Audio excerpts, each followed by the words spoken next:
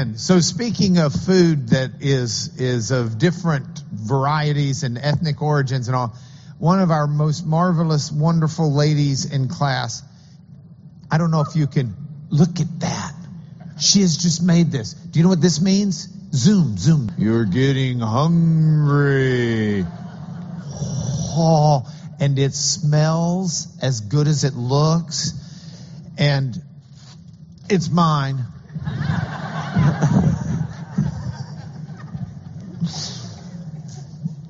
Good morning. I'm so excited you're here, or depending on where you may be watching this in the globe, good afternoon.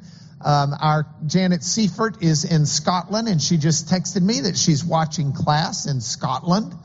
So it's delightful, Janet. See, that was Scottish. Okay.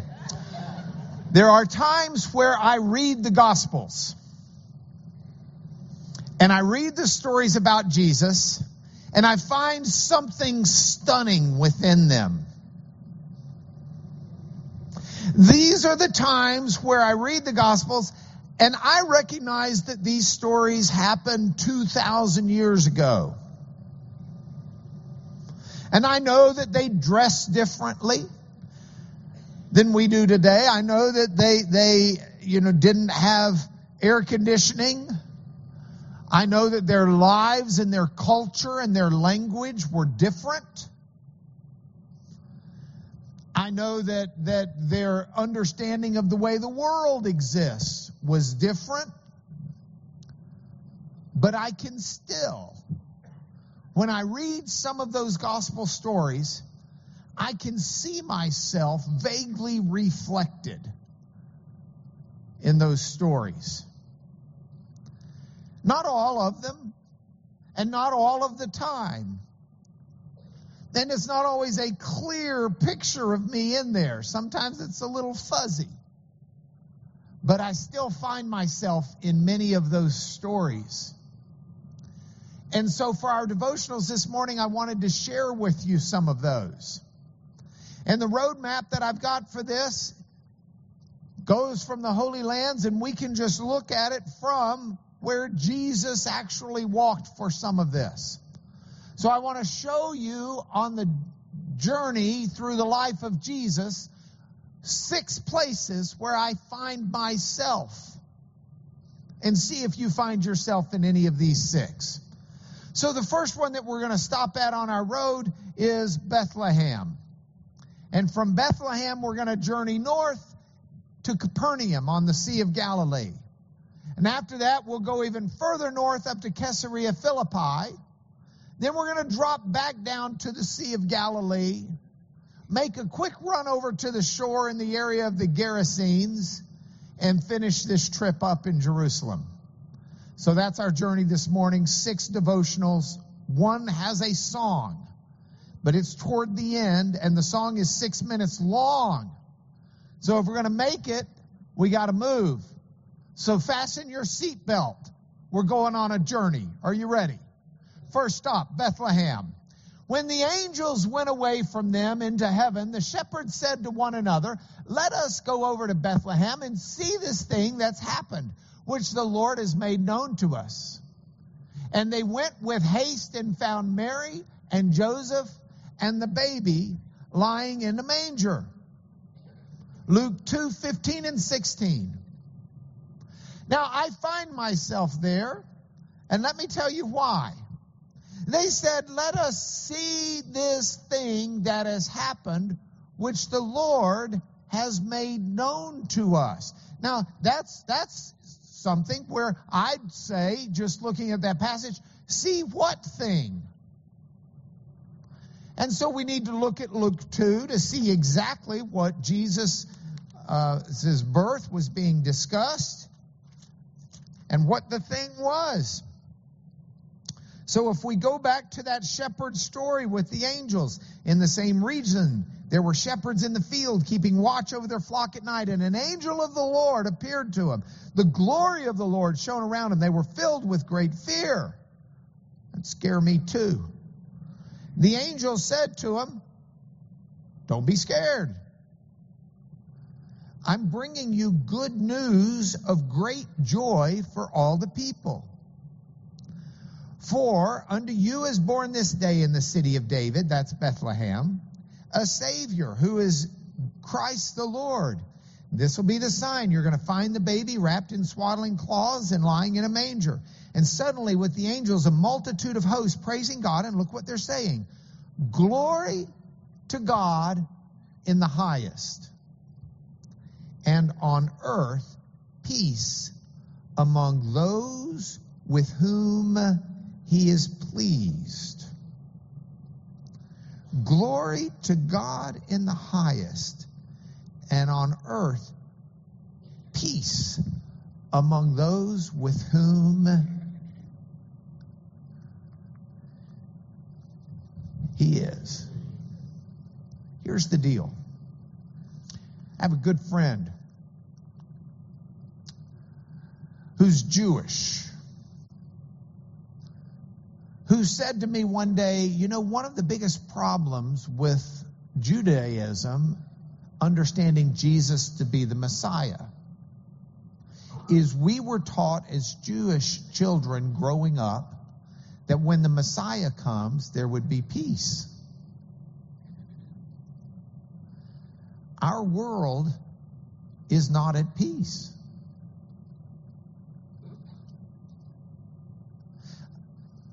The business world is not at peace.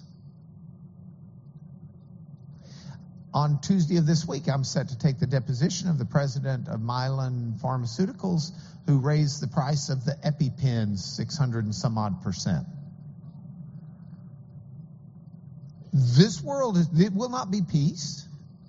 This world is not in peace. In the business realm, in the religious realm, this world is not at peace. There are countries where if you're a Christian, you are killed. There are countries where if you are Muslim, you're despised. There are countries where if you're Jewish, you're abused. You can go within the actual groups that I just named. And you want to see fights, look at in the Muslim world, the way some Sunnis and Shiites go at each other. Or look in the Jewish world, the way some ultra-Orthodox and Reformed go at each other. Or look in our own backyard and see the way different Christian groups go at each other. Our world is not at peace in politics. I don't need to go into detail. Our world is not at peace in so many different ways. And when the Messiah comes, there should be peace. It was announced, peace on earth and goodwill among man. Now, our world is not at peace. Did the Messiah fail? Is Jesus not Messiah? Did the promise of the angels fail? I'm at Bethlehem. Where is the peace? Our world is not at peace, but I am. I am. I'm at peace in my heart with God because of my Messiah. All of the guilt and all of the shame for everything I've ever done wrong has been removed from me. And I am at peace with my God. And because I'm at peace with my God, I'm at peace with this world. Even as I struggle against evil, I do it knowing that there is a God who is over all. And so I do it knowing a peace within me, even in the midst of the struggle. Jesus said it this way, peace I leave with you. My peace I give to you. Not as the world gives do I give you. So don't let your heart be troubled. Don't be afraid. We have the peace of God. And so in Bethlehem, I find myself at peace with God and amazed at the Messiah child who brought that peace. Not a peace like the world's looking for, but a true peace. Next journey stop. Let's go up to Capernaum. Now, Capernaum was a headquarters, a base for Jesus' ministry in Galilee. It was on the Sea of Galilee, or Lake Gennesaret as it was called. And here's the passage. When Jesus had entered Capernaum, a centurion came forward to him, appealing to him, "Lord, my servant is lying paralyzed at home, suffering terribly." And Jesus said to the centurion, "I will come and heal him." But the centurion replied, "Lord, I'm not worthy to have you come under my roof. Just say the word, and my servant will be healed." Now, I find myself in that story in a lot of places. I find myself in that story in one way of certainly needing the healing of Jesus. The prayer I've prayed many times, just say the word and we shall be healed, is a prayer that easily comes to my lips and I hope to yours. But I want to dig a little bit deeper. I want us to look at this and understand that the centurion was a Roman garrison commander. A centurion ostensibly was over, guess how many Roman soldiers? 100. He had a century load. Century, 100 years. Centurion, over 100 soldiers. Would not have been Jewish. So you've got a Gentile coming up to a Jewish rabbi. Now, Jesus, as a Jewish rabbi, a practicing, believing Jew, Jesus would not have direct relations necessarily with a good bit of the non-Jewish world. It was not considered clean. Non-Jews were unclean. A Jew could not touch them without going and sacrificing afterwards and paying the price for touching an unclean person, much less go into their home. Now, some people who are good Greek scholars will translate this passage a little bit differently than I've got it on the screen. I've got the English Standard Version. There is another translation where you can translate Jesus' comment, "I will come and heal him," as a question. The Greek can be, remember in English we have question marks and stuff. Well, they've got kind of some punctuation like that was starting to be used at the time, but generally not. Generally, you don't expect that punctuation to be found for another several hundred years. And so the Greek scholars who put together a Greek New Testament decide where to put the punctuation. Sometimes Greek will have little words that signal this is a question. But sometimes you just have to garner it from the context. There is a slight indication, and by that I mean it doesn't have punctuation that was inherent in the first writing. It doesn't have one of the Greek question words. But the way it's written, you've got to decide between two different choices of what Jesus is saying there. Jesus is either saying, "And I'll come and heal him?" Like, question? I'm a Jew. You're a Gentile. Your servant is paralyzed at home. You expect me to go into your home and heal him? Is that what you're asking? I'm to come and heal him? ? And hence the centurion says, no, I know I'm not worthy. I'm not clean. I'm not worthy to have you come under my roof. Just say the word. I'm a man of authority. I got people who work under me. I got 100 troops. I tell them what to do and they go do it. You don't have to come into my home. All you got to do is just say the word and he'll be healed. That's one way to read the story.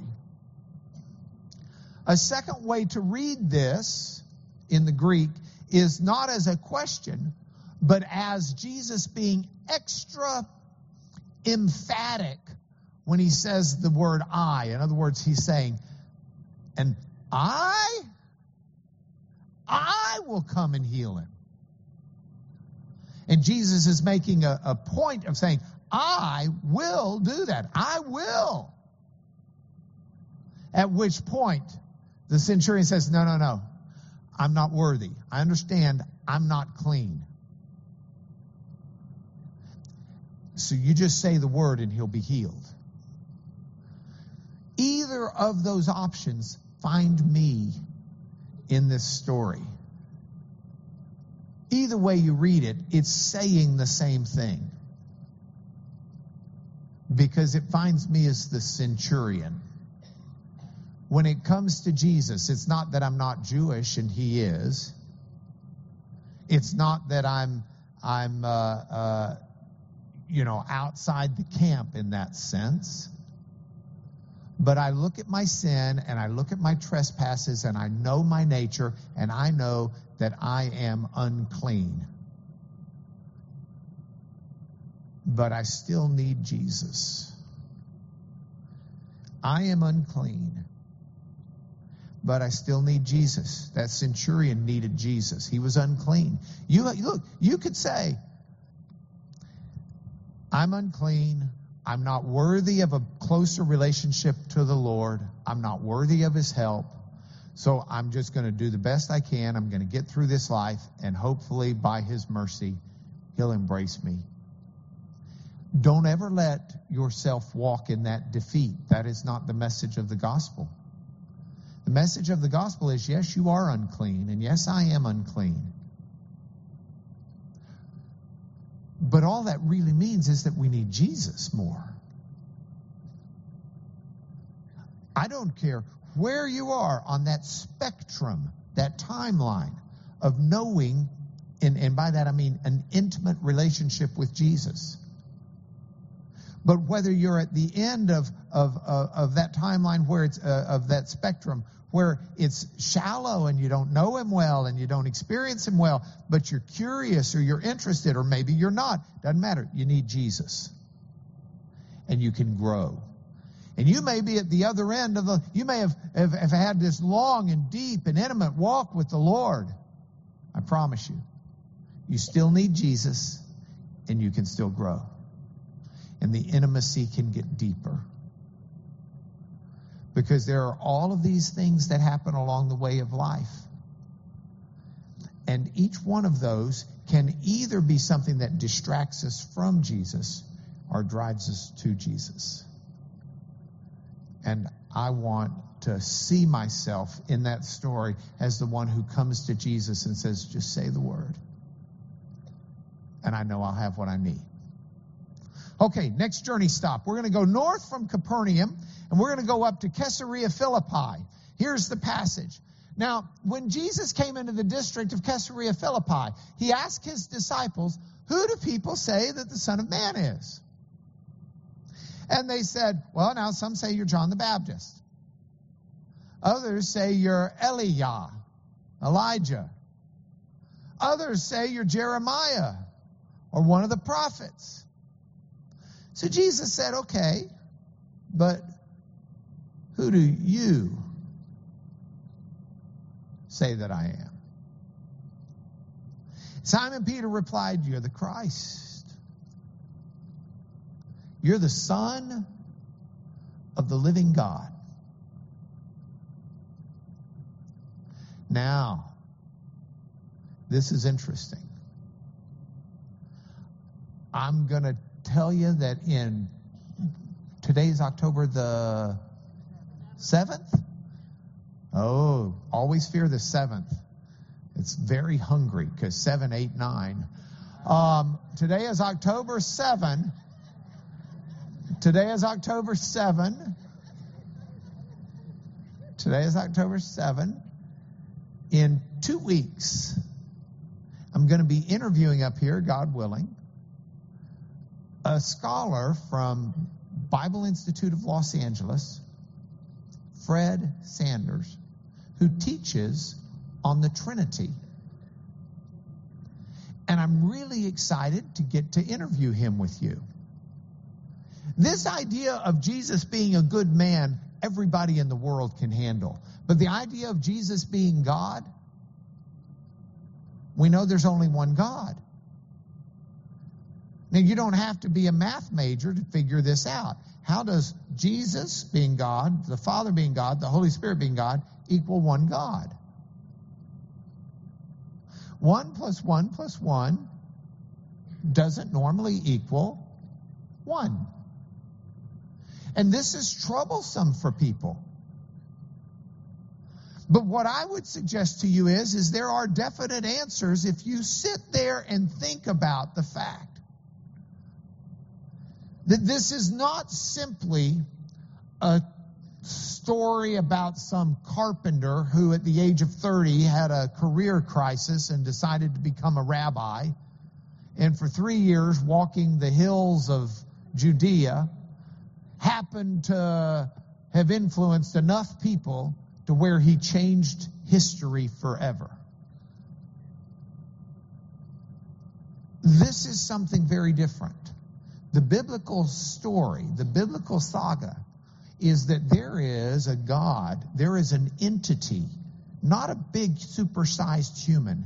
There is an entity that's not like us in terms of physical limitations, in terms of limitations of time, limitations of thought. There is a being that is of such incomprehensible nature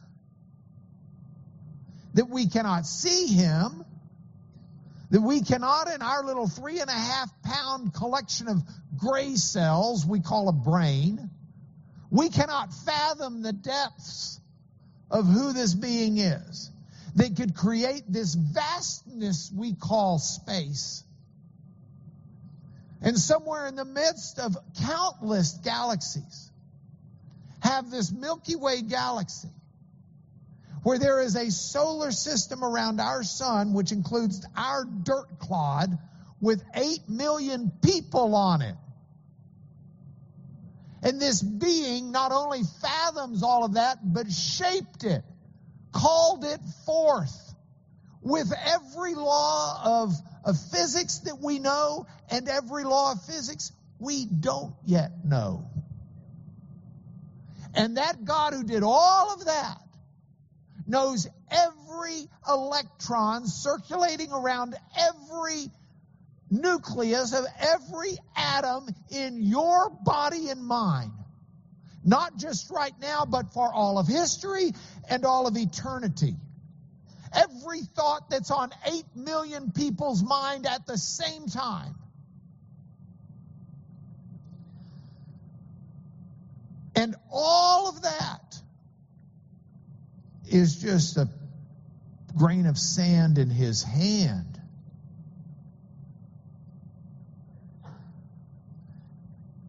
I got to tell you, the Trinity gives me great faith because no human being could come up with this idea that there are three who are one. It doesn't, I mean, if this is a man-made religion, we just say there are three gods.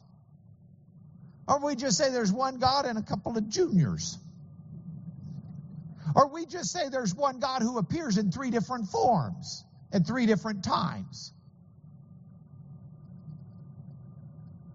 But it is a divine reality that we are trying to put into human terms the essence and truth of a being that is beyond human understanding. And that's what it would take to be the God that we now in our scientific age understand this God to be. Jesus Christ is the Son of the living God. He is God. And I join him. I joined Peter in that proclamation in Caesarea Philippi. Let's go south. Let's go back to the Sea of Galilee. Here's our next stop. Peter answered and said to him, Lord, if it is you, command me to come to you on the water. Jesus said, come. So Peter got out of the boat and he walked on the water and he came to Jesus. But when he saw the wind, he was afraid and he began to sink. And he cried out, Lord, save me. Jesus immediately reached out his hand, took hold of him, saying, oh, you of little faith, why'd you doubt?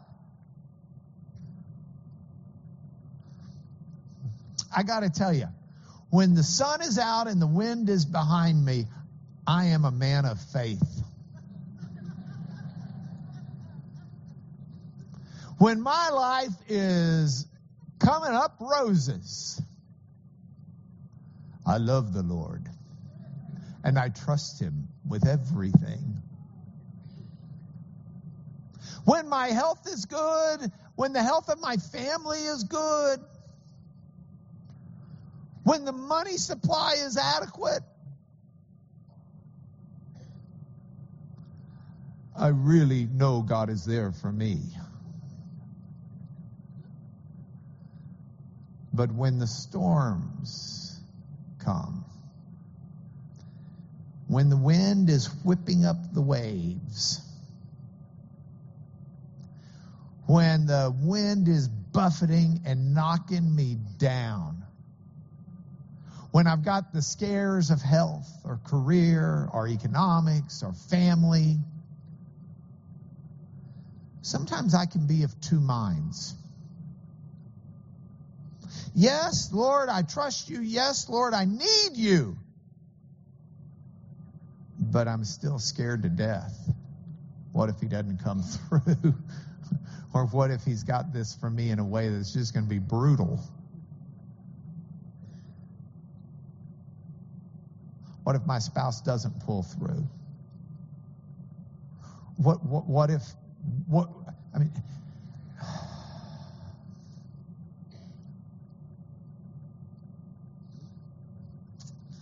you know, when that happens, Jesus did not say to Peter, "O ye of little faith, I guess you're going to sink now.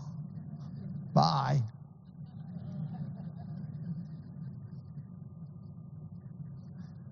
Jesus reached out his hand and he said, "Let me help you, because you don't have enough faith right now to handle this storm. You started out really good, but you became of two minds, and that part of you that was looking at the waves and realized what was going on got scared to death. And instead of trusting in me, you started realizing the impossibility of the situation and the desperate nature of the situation, and you started sinking.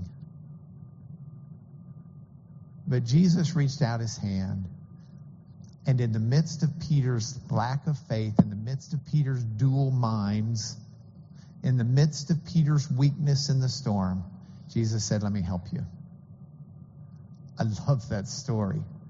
I need that story, because the sun is not always out and the wind is not always behind me.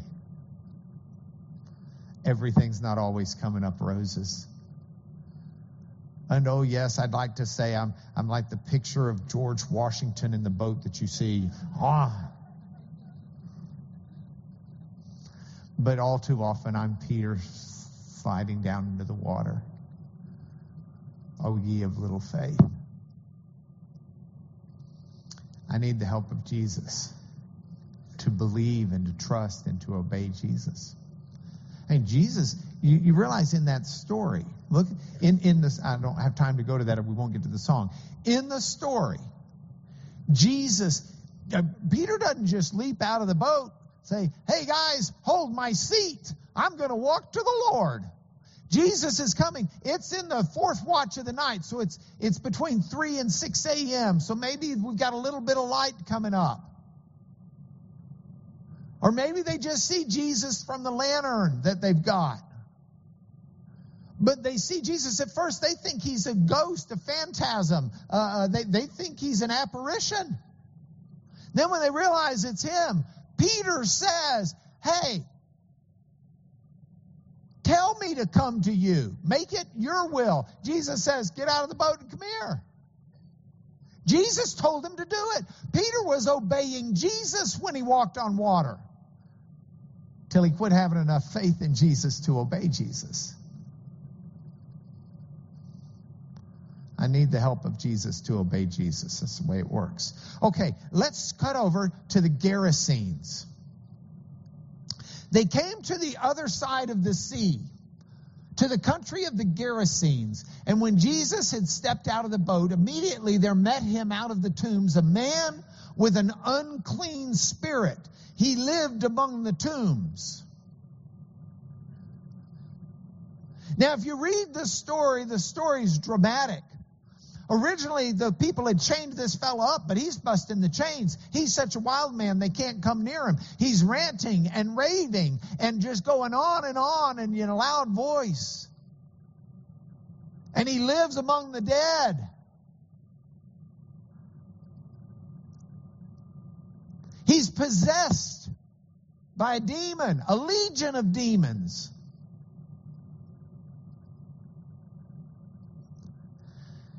So I have a question for you. Have you ever been sick as a dog?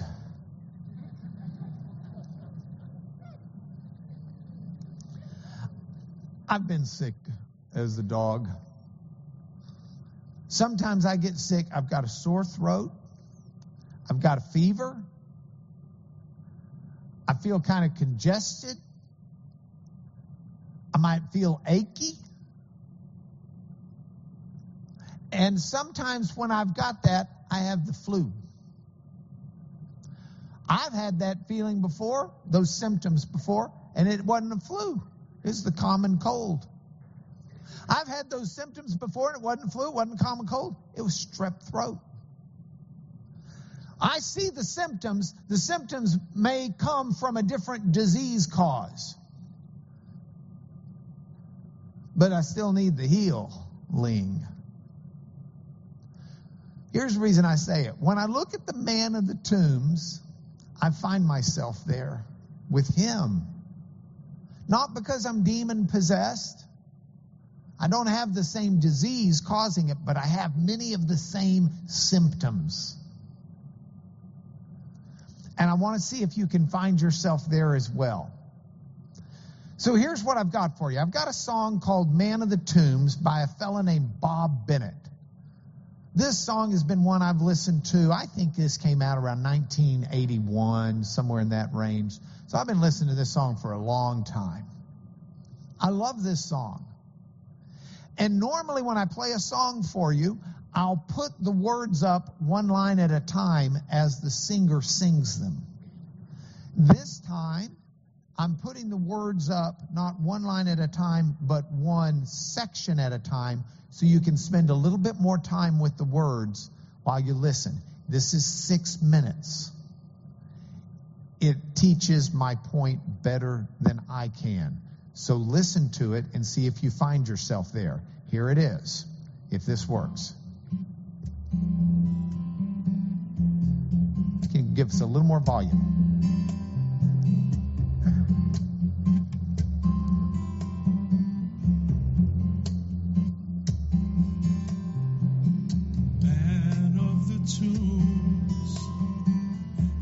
In a place where no one goes, and he tears at himself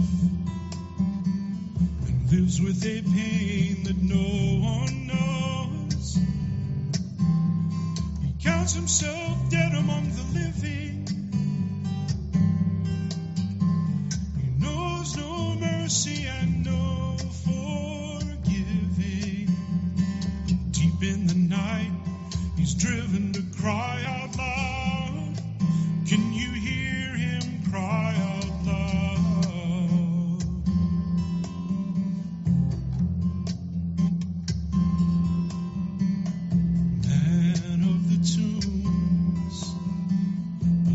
by an unseen enemy. He breaks every chain and mistakes his freedom for being free. Shame and shamelessness equally there, like a random toss of a coin in the air. Man of the tombs, he's driven to cry out loud underneath this thing that I've become, a fading memory of flesh and blood. I curse the womb, I bless the grave. I've lost my heart, I cannot be saved.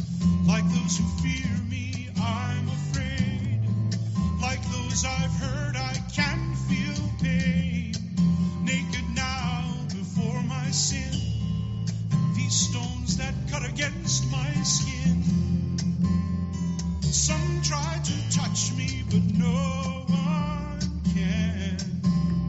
For man of the tombs I am.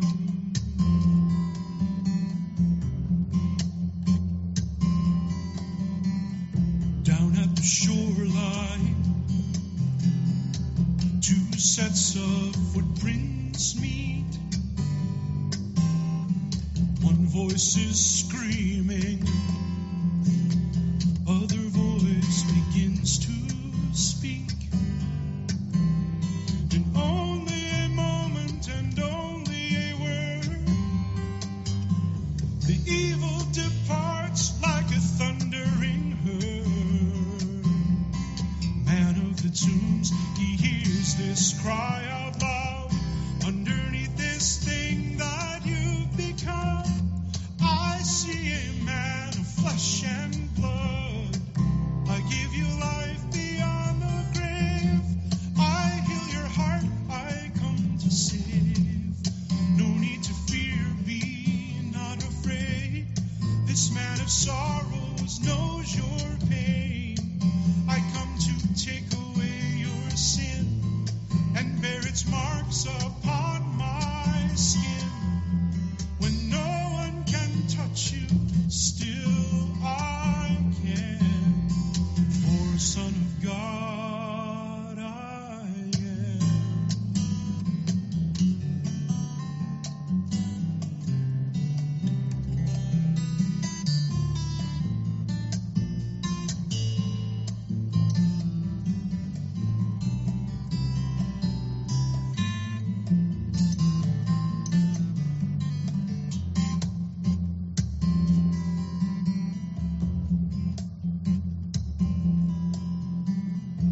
Dressed now and seated, clean in spirit and healthy of mind, man of the tombs. He begs to follow but must stay behind.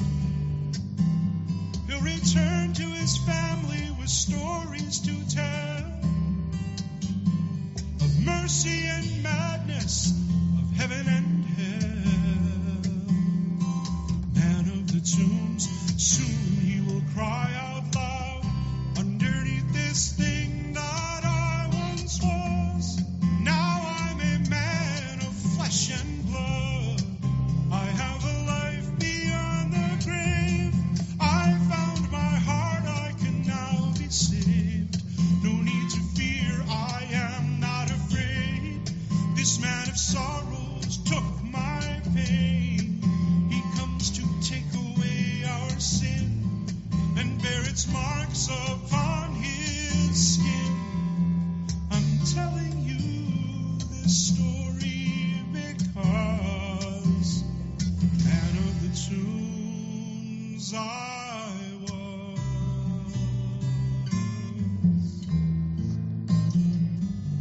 Can you find yourself in the story in any of that?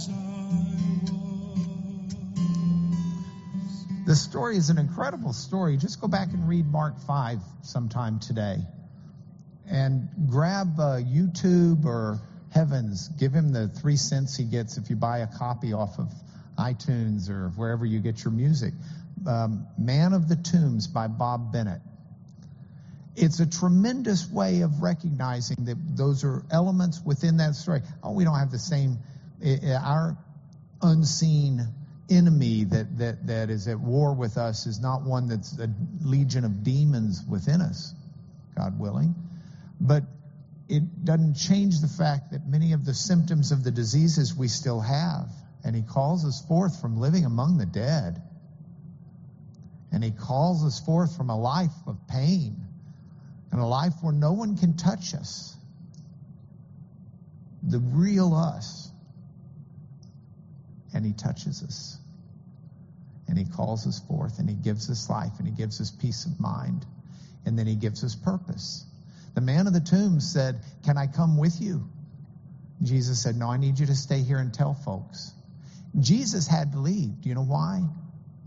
The people who were afraid of the man of the tombs, when Jesus healed him, were afraid of Jesus. They asked Jesus, the Son of God, to leave.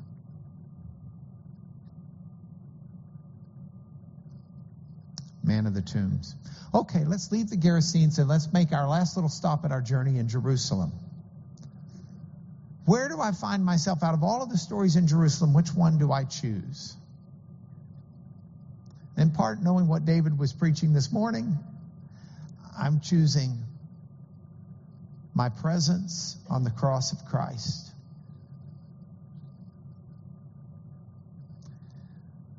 There's this word.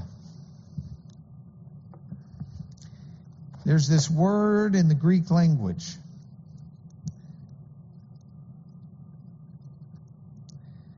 There is this word that Paul uses.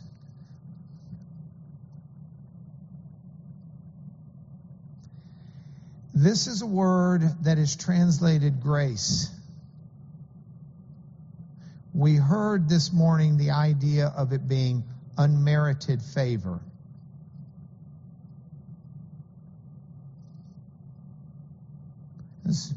When Paul uses this word, and Paul uses it in a unique sense almost compared to the other New Testament writers, Paul uses this word, and I'm a picture guy. In my mind, I see things better with pictures. There is a picture in Paul's head when Paul uses this word to talk about the grace of God. And that picture is the cross of Christ.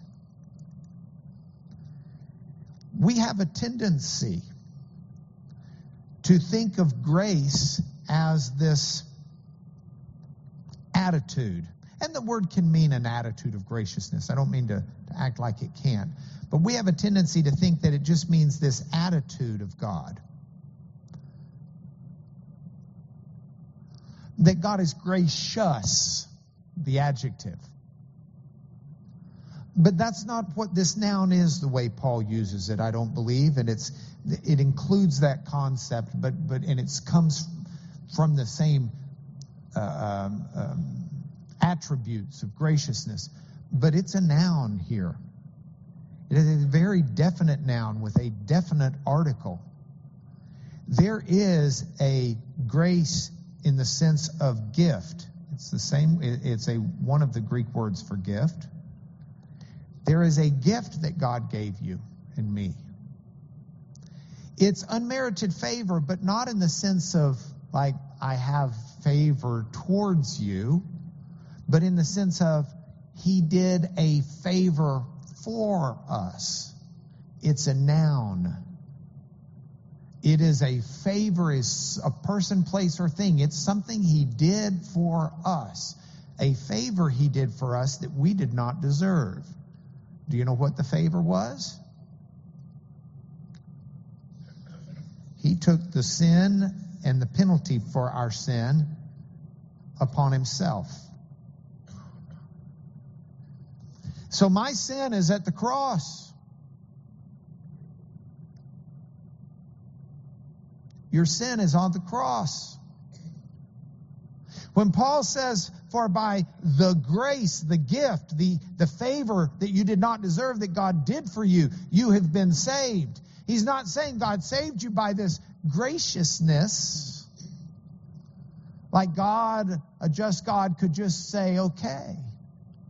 He's saying God saved you by a gift, a favor, by an event, by doing something for you you could never do on your own. And you and I can never on our own pay the price for our sin short of being dead for eternity.